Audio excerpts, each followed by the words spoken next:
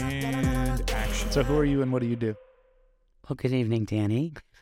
I am Mayor Liz Pendleton from the town of South Windsor. So just super basic. Ready? What does a mayor do? What does a mayor do? Oh, goodness. Well, a mayor talks to the clerk of the council every day to check on what is happening on the council side of things, to make sure that thank you letters are going out or citations are being typed, make sure that if there's any questions about any of the minutes that have taken place of our council meetings, the mayor sets the agenda for the council meetings. The mayor appears at various events to hand over those certificates, the citations or the proclamations. I attend many ribbon cuttings. What else do I do? I speak with the town manager. I'm like the go-between between the town manager and the town council, and if anything happens in the town manager calls me. The council has 3 distinct jobs, and the first one is to set the budget. The council has a very huge responsibility on setting the budget for the community. Then we also have the job of evaluating the clerk of the council, and we also have the job of evaluating the town manager and, doing his evaluation. We also have the job of hiring the town attorney. That's our job as the council. And we approve whatever the town manager needs us to approve to accomplish whatever the town tasks that he needs to get done. On the town side of things with the staff in every department that the staff is in, and we give that approval with the resolutions at council meetings. So how many people are on the council? 9. And are they all voted in? Yes. And what are their titles? We're all council members. However, during an election, the highest vote getter, and it's a gentleman's agreement, usually the highest vote getter is the person becomes the mayor from the majority party, and the deputy mayor becomes a deputy mayor from the majority, the second highest person. In the majority party? Yes. Which party are you? Democrat. Why Democrat? Why Democrat? It's a very good question. I'm glad you asked me that. I was raised a Democrat. Mom and Dad were a Democrat. Dad was from New York. And years ago, my grandfather was a police officer in New York. But then he was also military, and my dad was military. We're extremely patriotic in my family. And I was raised in a household that was very giving and very kind and very considerate of others. Our door was always opened for whomever needed help. And for me, as opposed to with the Democratic point of view, to helping others, to being there for others, to not necessarily the business-driven base, but more of a human type of side of person. And my dad had a huge heart, and that's where I learned it from. I believe in the democratic values of our country and being there for our fellow citizens and helping them out and doing what we need to do for our country to, find the best ways of doing things. However, I have to say, I'm a little tight with money. I'm kind of conservative when it comes to the money flow. So I am the one when it comes to budget time that is always trying to decrease the budget to save the taxpayers' money. I truly believe that your hard-earned money should stay in your pocket. I know you have to pay taxes, but let's do the best that we can, get the biggest bang for our buck. We didn't start out with a lot, my husband and I, neither did my dad and my mom. So, going up through the ranks of life financially and knowing what it's like, in how times it struggles for some, and when I hear about seniors that, I'm sorry, I got off track. No, go ahead. Oh, Go on. I'm sorry. So I hear about seniors sometimes that have difficulty with choosing between their medication or their groceries or their electric bill or in their medication. That's disturbing to me. No one should have to be able to do that. We should take care of our seniors. They've taken care of us for years. They raised us and we should respect them. In having the food bank there for them, the food and fuel bank there for them in South Windsor, of which I contribute to. Every 3 months, I have a case of toilet paper delivered. I have 96 rolls, so septic tank free and all individually wrapped. And actually, the delivery is happening today, so it's a great thing. So whatever I make with my town money, I contribute back to the community. It's a great thing just to be able to help others that are less fortunate. I think that's the basis of a Democrat, and to really focus on equality and focus on inclusion and focus on not so much of a difference of socioeconomics, but to look at everyone as a person and to treat them with respect as such. So if you could break down the Democratic values into a few words, what would they be? Kindness, compassion, fair, equitable, inclusion. Yeah. So what's the difference between the values of the Democratic Party and the Republican Party? In your opinion, this isn't obviously... I see a division within the Republican Party with your socioeconomic status, where there's a division of, either the business owners or the moneymakers as opposed to the ones that have less of an income. I see that division there. I don't see full inclusion. I see there's a distinction. Whereas with the Democrats, as far as I know, as far as what I believe, or as far as where I come from, I'm not speaking as all Democrats, with the inclusion, with the kindness, with the compassion, with the understanding, with being there to help someone that may be less fortunate than us. And if you can help someone because you're in a better financial situation, go for it. What is it going to hurt? And it's only going to make the world a better place. I agree with that. And you put a smile on someone's face. I agree with that too. Yeah. It's more, I ask out of curiosity. It doesn't affect me in either way. And I kind of like to understand people's point of view, and I kind of like to understand why people choose to do the things that they do the way that they do them. So I'm obsessed with achievement. I'm obsessed with other people's achievement and how they got there and how they did it and why they did it. Mayor of a town seems like an achievement that somebody would set out to do. Was it? No. How did you end up there? Many years ago, going back in time, I advocated for a teen center in our community as I was a teenager, and I advocated for a teen center, which we had. I believe everyone has a voice, and if you want change, then you should say something. You should do something. Become active. I was raised in a household that was very active socially and in various groups. My mom was in the VFW. My mom was part of the American Legion. I was in the American Legion when I was 5 years old, in the auxiliary. My mom was the president of the Gold Star Mothers because my brother was killed in Vietnam in 1966. So my mom became the president of the Gold Star Mothers for the state of Connecticut. And in doing so, she went to many events, public events. My father was also in the Governor's Foot Guard Band. So as a child, I was exposed to social gatherings at Elizabeth Park every Sunday, or parades, Christmas parades, or any parade that they would march in. They would also go to the inaugural. And in our household, the rule was when you hit 16, the girls got to go to the governor's inaugural ball, and I went to Ella Grasso's ball. So it was really cool to be able to see a strong woman who was running our state, and I admire her greatly. So I was exposed to that my whole life, and to be actively involved in certain things outside of our town, in social gatherings. So I learned to speak out, and I've always been outspoken. And then when I graduated high school, it was a choice for me to decide, do I go in the military or do I go to college? And I wanted to become an architect. I wanted to go to RISD. And I sat on the front step with my mom and had that conversation. And being that we're a very patriotic family, my mom and I had that conversation, and I went in the Air Force in honor of my brother. And I have 27 veterans in my family going back to the Revolutionary War.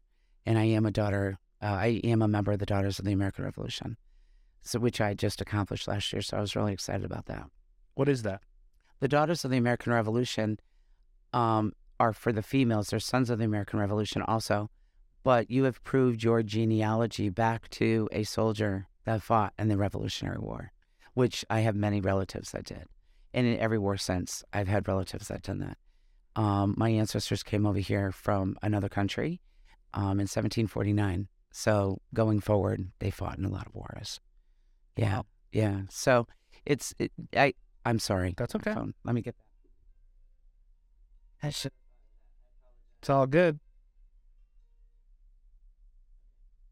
So I do genealogy as a hobby, and learning all of that in my military family from the background. And my brothers were in the military, and my nephews were in the military, and my husband, and he's a retired Marine. So yeah, we have a lot of military history in my family. My mom, my dad, my grandparents, and so on. But you had asked me a question about what got me involved, and that was, I believed in our country, and it wasn't just for my brother, but it was for what I believed in and what I was raised in, and believing in our country and fighting for our country if need be. So I went in the military, and even in the military, I was a little outspoken in boot camp, just a little. It was kind of interesting. It was fun. Really, you don't strike me as the outspoken. I'm not. I'm really shy, truly. I became a squad leader, which is the first person. You have 4 squads, and believe it or not, I was the tallest one out of the 4, which was surprising because I was only 5'1" at the time. But my drill instructor, I actually went in on my 19th birthday, and flew to Texas on my 19th birthday, and she was like 6'2", so it was quite an interesting adventure. And I spoke out a little bit in boot camp, but it was all good. In basic training, it was all good. And then after getting out of there, I came back home and got involved with the Patriotic Commission in South Windsor, again, military connection and Desert Storm and all of that. So I was on the Patriotic Commission and decided to go for the town council, and I'm the longest running council member as we speak. I've been on for 13 years.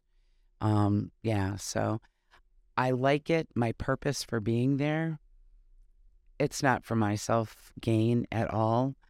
I consider myself an advocate for the citizens of our community, for the residents, for the businesses, to do right by them, to help them with the budget, or to make something right within our community. I'm happy that I'm chosen as an advocate. I hope I'm doing a good job. I am a little outspoken, yes. I will fight for what needs to be done correctly. I believe in what's right. Yeah. And I believe in being fair. Fair is good. Yeah. Fair and equal are different. Yeah. People need to remember that. Yeah. The fair and equal are different. It's a struggle for a lot of people to understand that concept, but fair is not equal. Equal is not fair. So you've been on the council for 13 years. Yes. How long have you been mayor? What year are we in? Oh, 2023. 2023. Yeah, okay. I was elected in 2021, I believe. Yes, 2021. Okay, so you're going on 3 years. This will be year 3? No, we're getting elected in November, so it's been a year and a few months. Okay. Year 2 will be this November, and we only have a term of 2 years. So am I running for council again? Probably. You think? I think so. You do? I do. Okay. Do you think I should? I do. Okay. I do think you should. I'll do it just for you. Okay. No. Okay. It's done. All right. It's done. It's done. Did you become an architect? No. However, I've been given a gift of designing houses that just pops in my head. And I take it out of my brain, I put it on a piece of paper, and on a 1-inch grid on a piece of paper, and I draw it out, and I have dresser drawers full of house plans. And I've never done that, no. I never went to school for that. What did you go to school to become? What did you become? I didn't go to school, actually. You went to the military. I went into the military. I had many jobs, many careers, many jobs. How long were you in the Air Force? I was in the Air Force for 2.5 years. I got out to be a mom. Okay. And yeah, I've had many jobs. So I went to school to be a hairdresser. I worked at a bank. I've done quite a few things. I was a certified nurse's aide. I was an EMT. I've done quite a few things in my life. So is mayor a full-time job? 24/7, 365. You don't shut it off. And it's a paid position. Yes, according to our charter, the mayor is the only one on the council that gets a stipend for being the mayor. And then you use that to give back. Yes. Yes. So then what do you do now for work? I don't. That's what I do. Oh, okay. I work a lot of hours as the mayor. I bet you do. I do. I'm very committed. And it's not for the money. Clearly. Mm. A stipend doesn't sound like a paycheck. Well, it is a paycheck. It's $75 a month. Yeah, that doesn't sound like a paycheck. That's not a living wage for anybody. No, it's not meant to be. Right. And that was back when they wrote the charter, many years ago. It isn't about the money. I don't do it. I do it for the love of my community. That's where I was born and raised. And I love South Windsor. It's in my blood. So you went away to the military for 2.5 years. You were born and raised in South Windsor, then you came back to South Windsor. Well, I'm not going to go through the timeline of where I went and how I did it, but I will tell you that I moved 34 times since I'm on my 35th move right now since I graduated high school. Okay. And we've been in our home for 30 years. It's next year. You've been in your home for 30 years. Yes. Back in town for 30 years. Okay. Yeah. Traveled a lot. What is it about South Windsor that you love? Why do you stay? Why do you get so involved? Well, my parents were still here when we moved back home 30 years ago. And they were getting older, so we moved home to help them. And my mother-in-law, family is here. I knew the area. I knew the benefits of our community.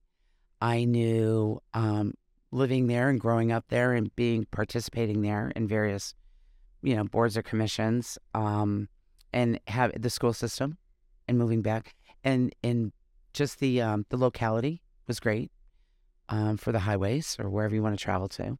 The people of our community really make it. And I got to tell you, South Windsor has spirit. South Windsor has heart. My husband's a volunteer firefighter, so he went to join the fire department when we got back home after he got out of the military. And the love and the compassion and the kindness and the caring and the giving of the folks in our community is unbelievable. It brings me to tears in a time of crisis when we come together and we help someone else. I cry, have tears of joy because everyone pitches in and jumps in and drops off this or brings that or brings piles of baby clothes or, I have shoes or whatever. Everybody pitches in. And our town is unique, I think, in that way, where we're a community, not just a community but we're a community that really supports one another, helps each other out. How many people live in South Windsor now? 26, close to 27,000. And how many schools? We have, 5 elementary schools? Yes. We just built 4 brand new elementary schools. Yes, we have 4. We have 4 brand new elementary schools, and we're building our last 4th one right now, Pleasant Valley. Pleasant Valley, right? Right. Then we have the middle school and we have the high school. How does that work? How do we have 5 elementary schools that feed into one high school and one high school? Well, because you have certain grades at different elementary schools or middle school. You have 1 through 5 or K through 5 at the elementary schools, and the 5th graders go to the middle school. Everybody rotates out. So there's, certain grades in the middle school and then certain grades at the high school. Okay. But I know my class was so big that we didn't fit at the high school at the time for 9th grade. So I had to go to high school. I had to go to my 9th grade in the middle school because we were so large. And even for 6th grade, after we left 5th grade, our 6th grade class was so large, they divided us in half. Some went to the middle school and some went to school on Main Street at the Board of Ed building, which it wasn't then at the time. It was a school. And you've been outspoken and advocating for new things in the town since high school. That's when you started advocating for the teen center? Did you already have one then? Or No, we didn't. Then? We didn't. That's when it was created. Yeah, I've been outspoken. Even in middle school, I was outspoken a little bit. Yeah. And I think I had a lot of exposure, too, because we did Bye Bye Birdie, the play. and I was part of the cast behind the scenes, and learned to just be an outspoken person. Define outspoken person. What does that mean to you? To me, I guess I could say I speak from my heart. I speak openly and honestly and true to myself. Yep. I will absolutely, I have a few rules for raising my children or my beliefs on any relationship. And that is, it all has to start with self-respect. You have to be self-respecting. And then you have mutual respect, and then you have trust, and you have love. And, I feel that I'm a self-respecting person, and I will absolutely respect you. So I will speak open and honestly and respectfully. I don't hold back much. Sorry. Yeah.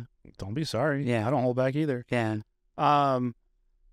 So I want to talk about that a little bit. Would you call those your values or your rules? My values. Well, I raised my kids that way. And I believe that way in any relationship. And I don't care who it's with. I don't care if it's you and I, or me and the governor, or me and the dog, or however it is. I have to be self-respecting. Bottom line, I have to respect myself, and that would include not lying, not stealing, not cheating, I have to be true to myself as a real person that has a conscience and doing the right thing. Right. Yeah, I have similar. Yeah. I believe in 5 core habits to get through life. And what's those? Self-awareness, personal perspective, empathic understanding, effective giving, win-win. I like those. And if you do those in order, you will get what you want every time. I like that. Because if you can be self-aware and understand how you're feeling and what's going on with you, you can put it aside to get perspective on the situation, which is personal perspective. Okay, this is what's actually happening. Yeah. And then you can empathically understand what's going on for the other person. How are they feeling based on the reality of the situation? Mm-hmm. I can empathically give to them, meaning I can give based on how they feel about something. And then now we're in a place where we can both win. We can both get what we need out of the situation. What if your empathic piece of things isn't well received from the others? That's the effective giving piece. The empathic understanding is for you. It's not for them. Okay. The effective giving is for them. I'm giving effectively to how you feel. Okay. Right? So I'm understanding how you feel based on the reality. So I believe that words matter a lot. Yes. And I define words very specifically for me because of my mental health situations. And it helped me deal with my crazy, for lack of a better word, because I would get triggered by stuff. And I wouldn't understand why I was triggered. I just knew I was triggered. Like I knew that I was angry all the time. And that meant that if I got angry, sometimes I wouldn't get violent with people, but I would just be a violent angry. I'd break something, or I'd outburst, or I'd scream, or I'd yell. And having the understanding of you're never angry unless you're hurt. If your feelings aren't hurt, then you probably won't get to angry. But every time you're angry, your feelings are hurt in some way. I don't care if it's a toddler making you mad or it's an adult making you mad. The reason you're angry is because your feelings got hurt. So if you can start to be self-aware of your situation and you can start to understand that perception is the way you see the world based on your emotions, and perspective is the reality of what's actually going on if you can get rid of your feelings. And the way to help get to an end result that is satisfying for both people, a resolution, is to understand the other person's feelings, which is the empathic understanding, right? So if I can understand how you're feeling and I can understand that, oh, this is actually what's happening, I can totally see why they must feel that way. Okay, so how can I make them feel better? How can I make them feel good? If I can make them feel good, now I can approach them on what I need or what I think can help resolve the issue at hand. Right? I get a lot of shit on my podcast for saying I don't like the word compromise. I don't think that it has a good connotation to it. I'd like to work from a place of resolution. I feel that resolution means I'm adding to the situation to solve the problem. Whereas if we get into compromise, every definition of compromise has a negative connotation to it. And it means that two people resolve a problem, but through concessions. Resolution, resolve doesn't mean that. Resolve means to definitively find a resolution. We've solved the problem. And I think we're having a really big problem in our country and in our towns and in our relationships right now with the understanding of the difference of a few words. And one of them is compromise versus resolve.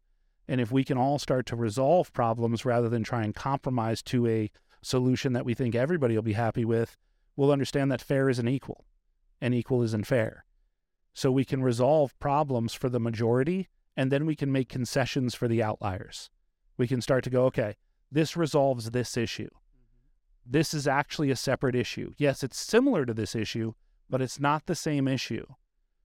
Manic depression is not the same thing as bipolar depression, right? In mental health. So, and even with video stuff, when stuff comes up, they're not the same issue. So we have to make concessions. If the majority are here, then okay, let's resolve this majority problem, and then we'll make concessions for all the underlying pieces that might be part of that so we can resolve it in a more full way. I also believe that we are spending a lot of time talking about kindness in the world and leading with kindness. And I don't think you should lose kindness. I just think you should lead with love first. Love is hard. Kindness is easy. And what I mean by that is, I see you're questioning it. We'll talk about it. So why I think kindness is easier than love is because kindness, when you leave with kindness, you just accept something from somebody. You go, well, that's great. I love that for you. Congratulations. That's awesome. Or it's, I'm going to give you this thing. Do you need water? I'm going to give it to you. You need this? I'm going to give it to you. You're just giving and giving and giving because that's kind. That's right. Right. That's easy to give when you have it to give. Right. But if you lead with love, you teach a person to fish. You don't just give them the fish. I got you. If you lead with love, you're saying, let me help me understand what you're going through so I can help you resolve whatever it is you're going through. I'm going to support you through it. I'm going to love you through it, but I'm not just going to give you whatever it is you're asking for. I'm going to work towards helping you resolve it in a way that's more sustainable, right? There are people that we need to just be kind to, right? We talked about the elderly, we talked about senior citizens, and we talked about how they raised us and we should respect them and we should help them. And especially if they're incapable of certain things. Like if you're incapable of fishing for yourself, then by all means, I'm going to be kind and give you a fish, right? That's the difference. Right. But that comes from a place of love because now I can understand that you can't fish. So if I can understand that you can't fish, then that means I can give you the extra fish that I have. But if you're capable of fishing, then I should help you learn to fish. And there might be blockers that are getting in your way of learning that task, but I should do all the things in my power to help you learn those things. And that to me is love. That's not kindness. What about the folks? No, I agree with you. I think it's great. I agree with you. But what about the folks that even have difficulty with loving themselves, that are not capable to love, to be kind? Right. You know, there's some out there that are not loving themselves or self-respecting themselves. Right. And that's what I mean by we have to start at the beginning. It's about starting at the beginning of the issue. I can't have you jump steps, right? If you can't love yourself, very similar. If you can't love yourself enough to get out of bed, then I can't expect you to fish. So until you can get out of bed, I'm going to give you fish. But I need you to get out of bed to have the fish at the table. Meet me at the table. Isn't that a compromise? No, that's solving the problem. The problem is you're in bed. The resolution is you're getting out of bed. I'm not compromising anything by giving you the fish. Right. If I don't see it as a concession, then it's not a compromise. Okay. The only time it becomes a concession, or the only time it becomes a compromise is if I'm giving something up as a concession. If I'm giving, that's not a concession. If you're taking, that's a concession. If you and I disagree on something and I say, fine, have it your way, it doesn't matter. But it does matter. That's the compromise. Even if you say that to yourself in your head, it doesn't matter. That creates the compromise. And this relates to a lot of your life, I imagine, because you work with people that are on both sides of the fence. You have to come to resolutions and resolve things on a regular basis, and you're trying to find the best path to resolve that stuff. And better you than me. don't want to do it, which most people don't. And that's great that there are people like you that want to do that part. I am all for doing what I do and helping in the ways that I can help in any way that I can. I just am not good at sitting in a room with people that don't listen well. And I feel like sometimes you end up in rooms of people that don't listen well, and that's where a lot of compromise starts. And when you have compromise, that's where resentment starts. And then I think that right now in our country, we have a lot of resentful people for the wrong reasons. I think that they were fed a lot of information and a lot of things that weren't accurate to become very resentful, and they compromised a lot along the way to become this way, which is also why I think that more people need to focus on their local government than the national government. The local government affects you directly and immediately and in your face stuff. Right. So that's your backyard. Right. And I believe that we can only affect what we can reach. I can't reach the White House. The president is not going to take a meeting with me. The president is not going to sit on a podcast with me. I don't have millions of followers that will make it, quote unquote, worth their time to reach that audience. But the mayor of my town is gracious enough to come sit with me. And I can, this is a way for me to build a relationship with you as somebody in my town and to see if, let me learn. Let me understand. Like, I truly don't know what a mayor does. And I imagine if you have a problem, you can bring it to me and I'll try to solve it for you. Right, of course. Or give you a solution or aim you in the right direction. Right, which is great. But it's the idea of I can talk to somebody on a local government level. Absolutely. And other people in town can listen to it and hear it. And I can only touch what I can reach. I can reach those 27,000 people if they let me. Absolutely. Right? I can't reach the millions that are in the country right now. Maybe someday. Who knows? But not right now. And that's okay with me. I'm good with that because I want to talk to people that I can help affect the world around them as well in a way that they want to affect it. I don't care what your political beliefs are. I don't care what your morals and values are as long as they're not hurting and harming other people. The moment you start hurting and harming other people is the moment that I start having issue. Same with me. It's kind of got me in sticky hot water sometimes because of that, yes. And I was vocal about it, yes. Yeah. Yeah, I like that. And you don't hurt other people. No. Not if you can avoid it. There's always choices. Yes. There's always, it's funny, I had this conversation with my daughter last night. Her birthday is next week. So I had a conversation with her. She came out, and my stepdaughter goes to her dad's house every other week for the weekend. So she wanted to have friends out for her birthday.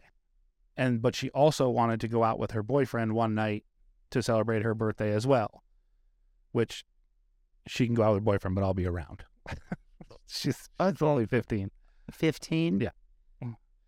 So we could talk about it. In my opinion, at 15, I think that you're already thinking about boyfriends. You're already thinking about girlfriends. I'm not going to fight the natural course of her world. I'm going to want her to be honest with me and share her world with me. So I'm not going to tell her no. I'm going to give her boundaries. And I'm going to help her learn boundaries. And I'm going to help her understand that you need boundaries in all of your relationships. And my boundary is if you want to go out with your boyfriend, then I'm going to be there. If you want to go bowling, sure, I won't be in the same lane as you. I'll be a couple lanes down. You're welcome to enjoy time with said boyfriend. Cool. But I'll be in eyesight. I'll be in earshot because I don't trust boys. I think, I'm a boy. Trust me, I don't trust boys, especially at that age. They're just who they are. So I don't look at it as trying to rein her in and keep her from doing what she's already naturally inclined to do. I'd rather her be open and honest with me and say, hey, this is what's happening in my life, and we can have a conversation about it, and hopefully I can guide her in a direction. But at 15, she's becoming the woman she's going to become, and I just have to go along for the ride, and hopefully she'll trust me enough to adhere to some of my advice, right? That's my goal with her. But the point of this conversation was, the point of this story was, last night she got in the car, and I was like, I need you to hear my words and understand that I need you to do something a different way. You wanted to go with your boyfriend this weekend and your friends next weekend. well, your sister's going to be at her dad's this weekend or next weekend. So yeah, you should flip them. And she's like, okay. And I was like, wow, that was easy. She's like, well, I don't have a choice. I was like, you always have a choice. You could have chose to, she's like, right, I could have chose to argue. I could have chose to fight, and then I wouldn't be allowed to do either. I was like, well, that's true. That would have been the result of the other choice. And she's like, see, so it's fine. I was like, great. Lesson learned. Whereas 2 years ago, that wouldn't have been the reaction. 2 years, so that's what I'm working on with her. I'm working on helping her see that she has choices. She just won't like the result of all the choices. Well, that's similar to the way I raise my kids. Is life is about choices, and you have to make the right choice so you don't hurt yourself or others. Right. And if the choice where she didn't want to change, then she would have hurt her sister. Right. So someone would have gotten hurt, so you got to make the right choices so you don't hurt others. Right. Agreed. So it's very similar. I think we are. We are. And we're both outspoken. We are. So you were in the Air Force? What did you do in the Air Force? I was at Headquarters Electronic Security Command. What is that? It's no longer there. It's no longer a command that's active. Oh, okay. We were the silent soldiers. Just top secret stuff. Oh, okay. Look at you go. So you have kids though, right? I do. How many kids do you have? I have a daughter and a son, and my daughter passed away unexpectedly last year. I'm sorry for your loss. Thank you. And we have 2 granddaughters from my daughter. Yes. How old are your grandchildren? 21 and 18. And then you have a son? Yes. How old's your son? 32. And your grandchildren are 21 and 18? Yes. My daughter was 38. Oh, okay. I'm thrown from the loss of your daughter. I'm sorry. I'm so sorry. I didn't mean to do that to you. No, it's not that. It just changes my conversation a little bit that I was to track. That's a hard thing to go through. It is when it's unexpected. Yes, it is. Can I ask how she passed? You can say no. Medical. Okay. Medical. I'm very sorry. Thank you. That's a lot. Yeah. I'm in that club with a lot of other folks that have lost a child, and yeah, you don't ever want to be in that club. No. No. No, I hear it's one of the worst clubs to be in. It's not supposed to go in that order. No. Besides yourself grieving, I had to worry about the children. So that was my main concern. Were the girls, and are the girls. And how are they doing? They're doing okay. They're not great, but they're doing okay. They have their moments still, Did they live in South Windsor as well? Yes, I actually raised them. You raised them? Yes. Dad's not in the picture? Or dad's around but struggling? No. One dad was in the picture, yeah. Yeah, they have 2 separate dads. Oh, okay. One dad was in the picture, yeah. Oh, okay. And then, took them both. So it was fine. Ooh. So are they in college now? No, not yet. Not yet. Taking some time off, trying to figure out what we're doing in life. Yeah, I bet. It's okay. It's okay. It's a journey, man. Life. Yeah. It's a journey. Sometimes it takes a few years to figure out what you want to do. Sometimes longer. I'm still figuring it out, I think. Okay. You keep on rocking it. I think so, right? I mean, you've done a lot of different jobs, you said. Oh, sure. Right? Oh, I didn't become myself until probably about 32, 33. I didn't become me. Where I was, at 40, I felt all grown up. I felt real then. It's like, it takes a while for some folks, and to become their true selves or see who they truly are. And I was like 32. What happened at 40 that made you feel like you arrived? Oh, I felt like a woman at 40.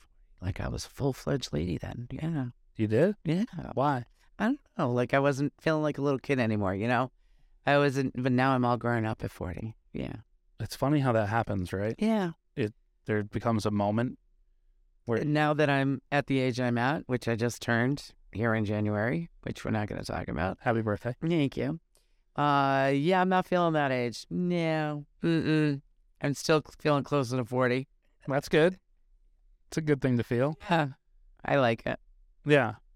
Do you remember the moment where it changed for you?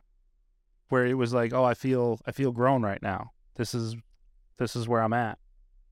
Maybe a few days after my birthday. Like, yeah. I went, wow, I'm all grown up now. Yeah. Yeah. The 40 part. Yeah. Yeah. I feel like I have imposter syndrome sometimes in my 40s. Yeah. Because I'm 43 right now. I'm going to turn 44. And sometimes I go, oh, wait, am I really this old? Am I really this far along? Is this really my business? Is this really me doing this stuff? Yeah. Well, maybe at 45, you'll get a grip, Maybe. Yeah. Boys develop slower. They do. I'll give you till 45. It's okay. But definitely adopting my daughter changed my world. That made me grow up fast. And then that's when I got diagnosed with all my mental health stuff that was clearly affecting my world aggressively for my 20s. But yeah, there becomes moments in our life where things occur and we go, oh, I'm by myself. I have to take care of this. This is my responsibility. I have to do this thing now. And I think that's how I parent. I think I parent my daughter with the knowledge that someday she has to take care of herself. Oh, yeah. Yeah. You have to give them life skills. Right. But I watch a lot of parents now that don't do that. Not all of them. I don't want to throw everybody under the same, but I do see some where they don't hold their kids accountable for things. And it becomes this weird moment of people get mad at me when I hold my daughter accountable. And they're like, oh, well, what if she doesn't want to do that? And I'm like, she chose it. That's not up to me. She chose to be part of this team, or she chose to be part of this activity. She has to see it through because she made the choice. She can stop doing it after this, but she has to be accountable for what she chose. You don't get to just quit on people. Like, you chose to do this with a group of people. It's not like building a puzzle by yourself in your room. That you can quit whenever you want. That's your puzzle and it only affects you. But if you decide to do a puzzle with your friend or your somebody else, then you quitting affects them. So you have to come to a mutual decision that you're both going to quit the puzzle. Otherwise, you're leaving them high and dry, and that's not fair to do. Or you have to ask their permission of, hey, I don't want to do this anymore. Are you cool with me bagging out on this? That's a choice. Right. Like, you have to have a conversation with somebody to let them know, like, hey, this is what we're doing. Are you in or are you out? And I think that it's a vital life skill to understand that when you're involved in something like you as mayor. You can't just kind of walk away from it.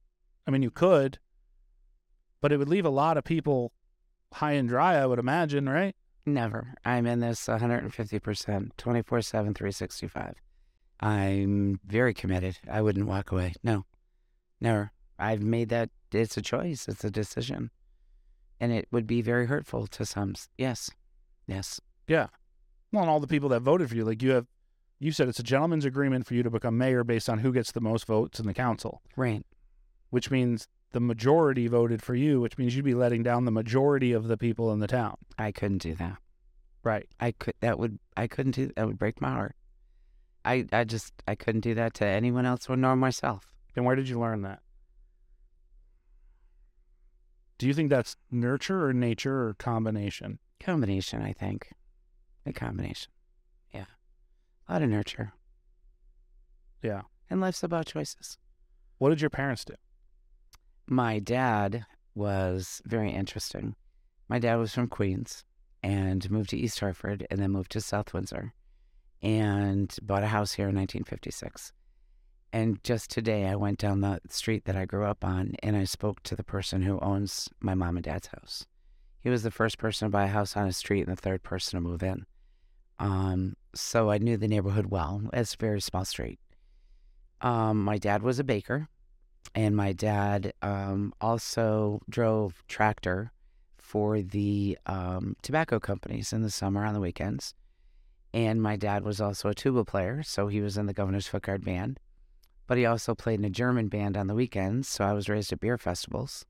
It was a great thing to learn as a kid. The German music, the dancing, just life skills again. You know, you make that choice I was taught life skills growing up, and making the right choice to go to the restroom by myself and come back by myself when you have a lot of people, adults around drinking. A very good experience. And so my dad did that, and he was a baker, as I said. So he did that. My mom didn't work. My mom was from the South. So, yeah. How did she end up in South Windsor?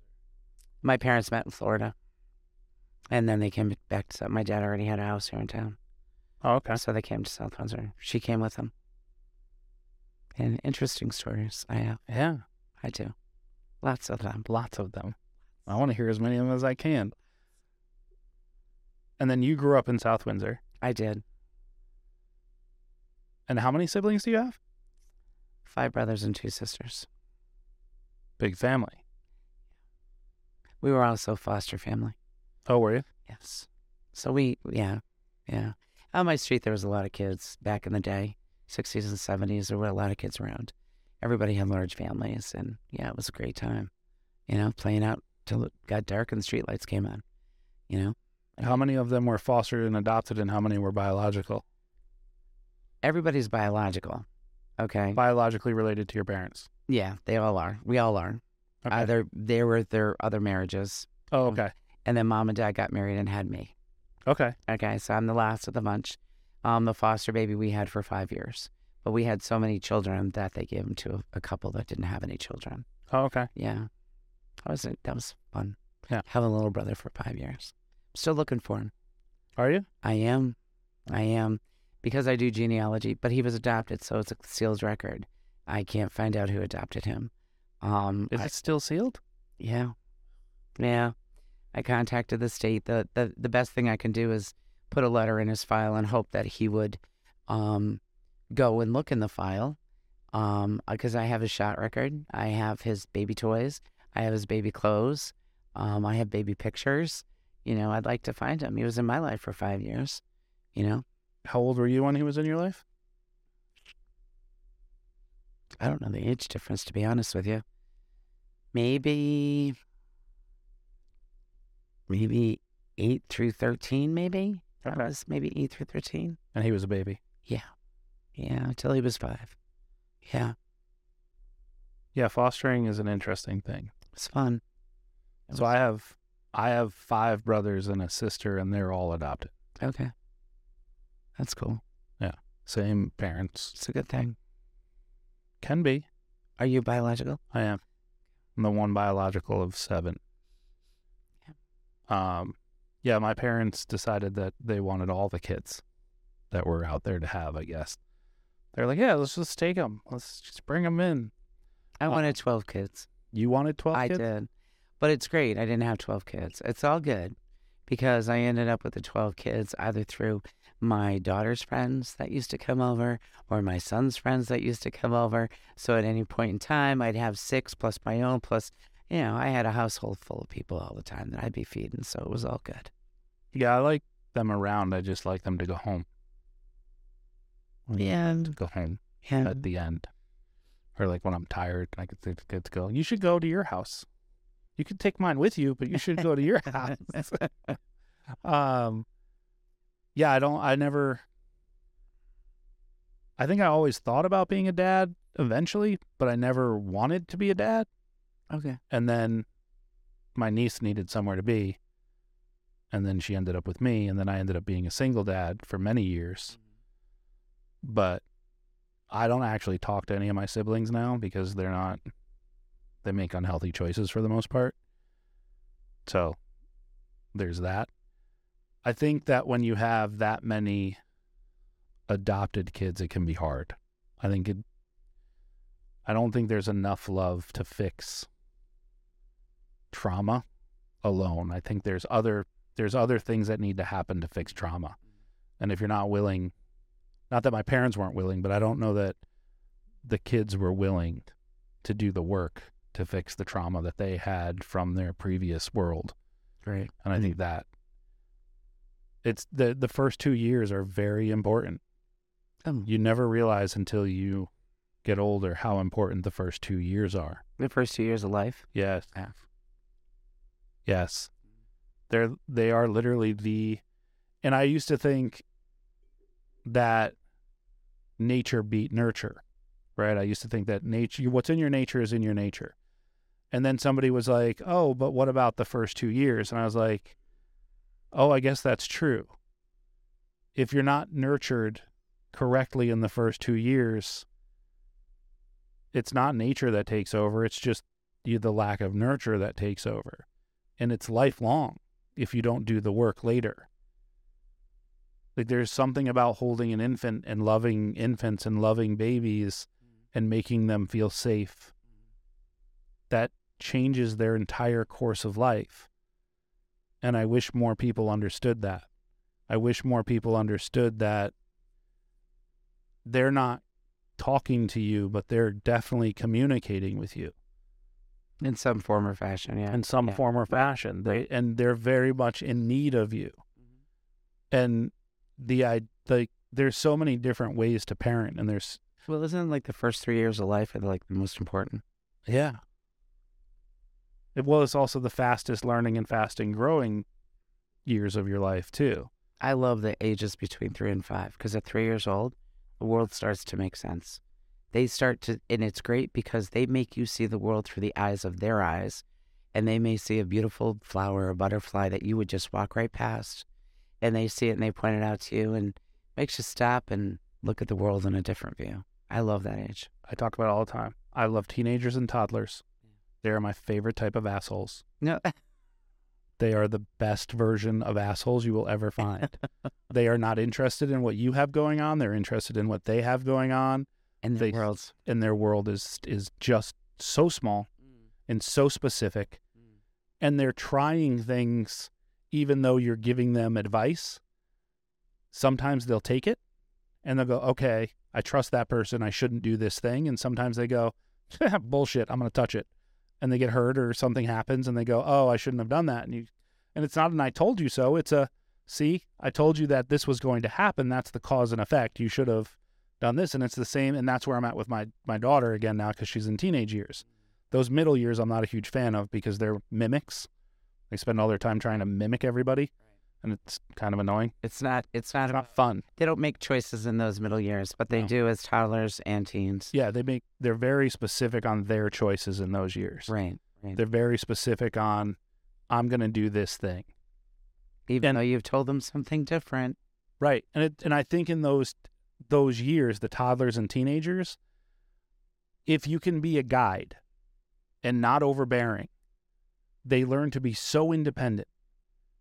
And they learn to love themselves so much because of their abilities. Well, they accomplish more. Right. And they feel self-empowered because of the choices that they've made and their growth that they've accomplished with those choices. And that's exactly what I love about this part of my daughter's life with the whole dating her boyfriend thing. Like, a lot of people are like, oh, she shouldn't date. And I'm like, yeah, she shouldn't.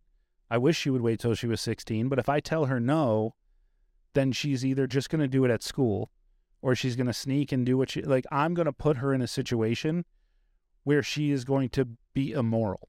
She's going to decrease her values to get what she wants. Whereas if I just let her have this thing that doesn't really affect me a lot, for her to have it, if we put boundaries up and we say, okay, you can do it, but here's the boundaries and here's the expectations, now she can learn within those lines. And if she falls outside of the line, at least I can bring her back in. Well, and the best part is if you're pointing out the choices, okay? Right. And you're saying, here's the boundaries, here's some of the choices, these are the consequences, or, the choices that you make all have consequences, but make sure that whatever you choose doesn't hurt yourself or hurt someone else.